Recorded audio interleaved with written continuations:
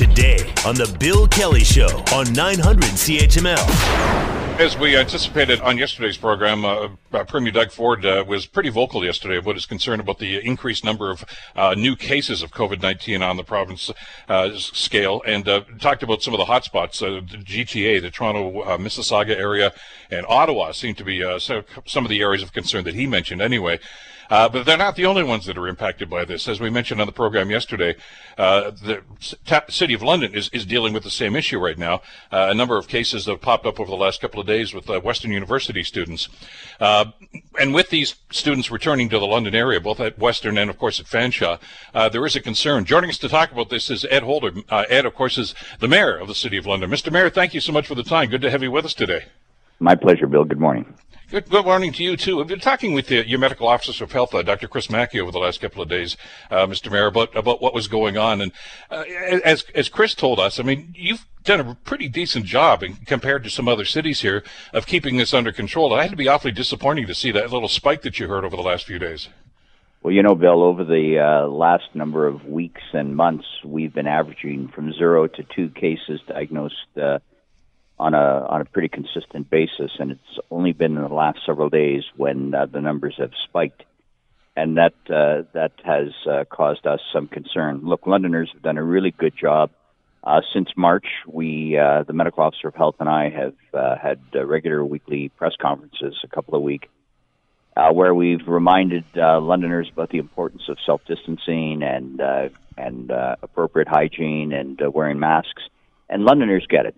And we've been exceptionally pleased until recently that we've been in that 0 to 2 count. And I appreciate your earlier comment that compared to some municipalities, but this isn't about comparison. This is about what happens in our own community. Mm-hmm. And Londoners are rightly concerned, as am I, when we see the numbers bump up the way that they have. And we're trying to get it back to pre this last few days numbers so that we can get a handle on it. And beat this COVID down as best we can, but we just need the continued cooperation of everyone to make that happen. Well, I think we saw that yesterday, didn't we? With the number of people that showed up to be tested as soon as they heard about this story at your usual sites, but even on the university campus, of course. I mean, they're taking this seriously, which is good news for everybody, I think. Well, I think it is too, and credit to Western University. They've put up what I would call a mobile unit for testing as well. And they've had, as I spoke to the president of Western over the weekend, they've had lineups there where people want to be tested. Our advice is at this point, because we've had increased lineups at the 2 sites that we have established in the city as well. And what we're saying is if you have symptoms, by all means, get tested. Those are the priority cases that we need to pay attention to. If there are symptoms, and certainly the Premier at one point had said anyone who wants to get tested can, and that's certainly anyone's right to do that. Our priority is to make sure that those that have the issues or concerns about the pandemic and how it impacts them personally can get tested. So we're working through that, but we're having several hundred a day being tested.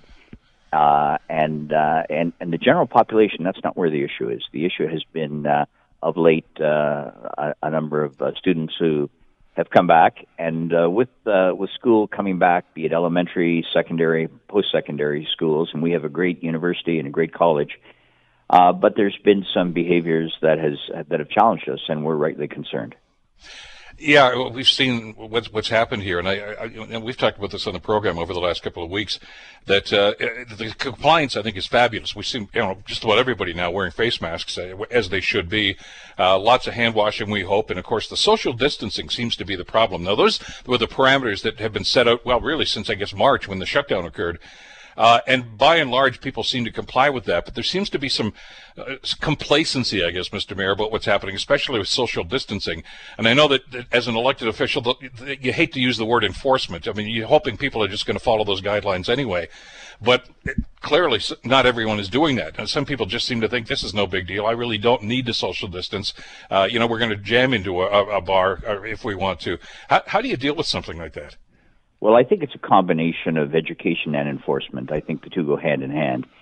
And I'm reminded when the pandemic started back, or at least when when we as Canadians really started to pay attention back in March, there was a period where we put a lot of emphasis on education. So what would happen is that in our press conferences and in our media releases and our communiques from the city, from the health unit, we talked about the things I mentioned earlier, the physical distancing, the good hygiene, and the masks. And we really put more push on the masks, I'll say, in probably the last few months of note. And it was interesting because we were telling people, if you recall way back, stay off playground equipment, don't go onto the public tennis courts, be mindful.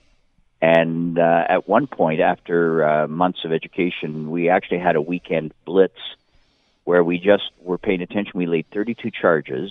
Now, this goes back, I want to say, in early June. Mm-hmm. And since that time, when we laid 32 charges, we then have had a sum total of 3 charges laid. So enforcement, along with education, works. And now with the students back to school, I think the time for education is not wearing thin. We'll continue to do that.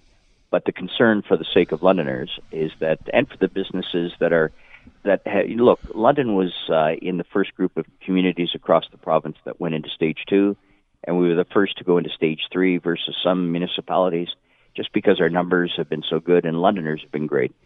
And now with the increase in cases in the last few days, what we've determined is that the problem is with the students coming back. And your comments about the lineups, we've got a very active bar scene, and my empathy and support for small business and restaurants and bars trying to get back to some kind of revenue stream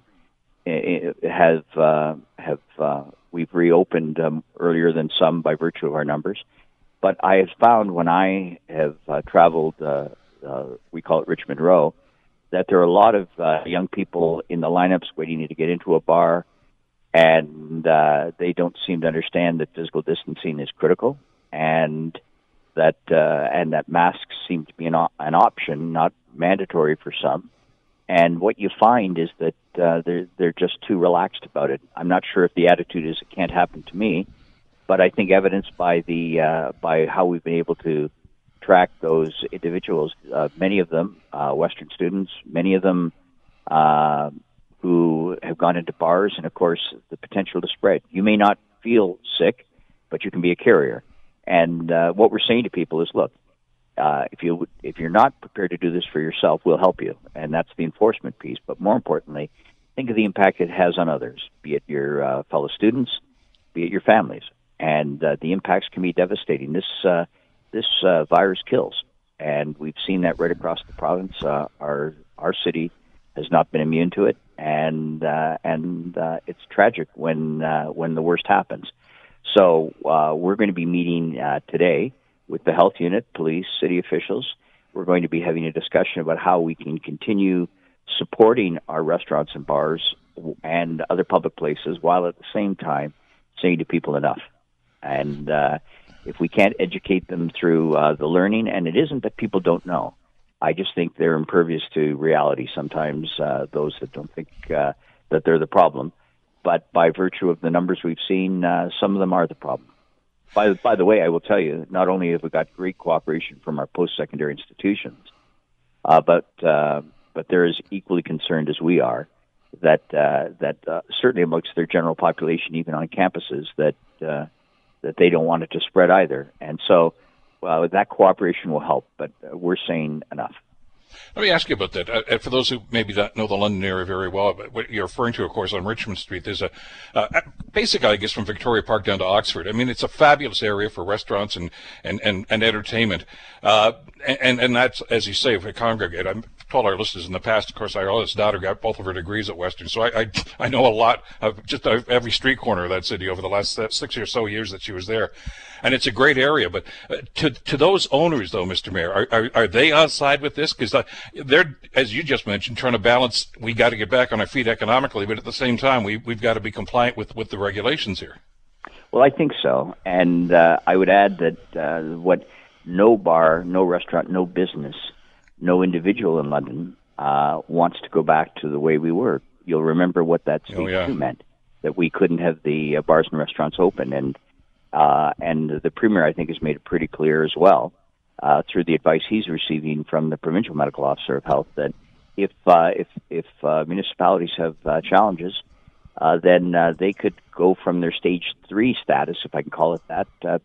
They could revert back to a much more limited status. No business, no restaurant or bar wants to go backwards. And so we want to move forward, and I think the time to respond to that is now, because, look, I appreciate that some municipalities would love to have the numbers we have. But having said it, it's not a healthy circumstance when you see 0 to 2 spiking up to 6 on Saturday, 6 on Sunday, 3 reported yesterday. And by some standards, that might be great numbers, but by our standards, it's not acceptable. Well, it's I think laudable to see the way that you've responded, the council has responded, and of course the medical staff, and of course the university and college have all been on side to say, look, we're not going to let this go on. I mean, you're nipping this in the bud, and that's, I think, good news for the entire community. Thank you so much for the time, Mr. Mayor. I know it's a busy time for you these last few days, especially because of these spikes, and we'll stay in touch as this evolves over the next little while, I'm sure. Well, Bill, I appreciate that. I look forward to us connecting again on this. Thank you.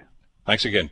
Ed Holder, Mayor for the City of London, dealing with the individual crises that we've talked about the number of spikes. And as I say, it started off, the first news story was, 5 Western University students, but as Mayor Holder just told us, there have been other cases now too. And that comes, I guess, because of the testing that has gone on. And the citizens of London, of course, are jumping on side to make sure that if they even think that they might be exposed to something, they are going to get tested. And that's a good news story. The Bill Kelly Show, weekdays from 9 to noon on 900 CHML.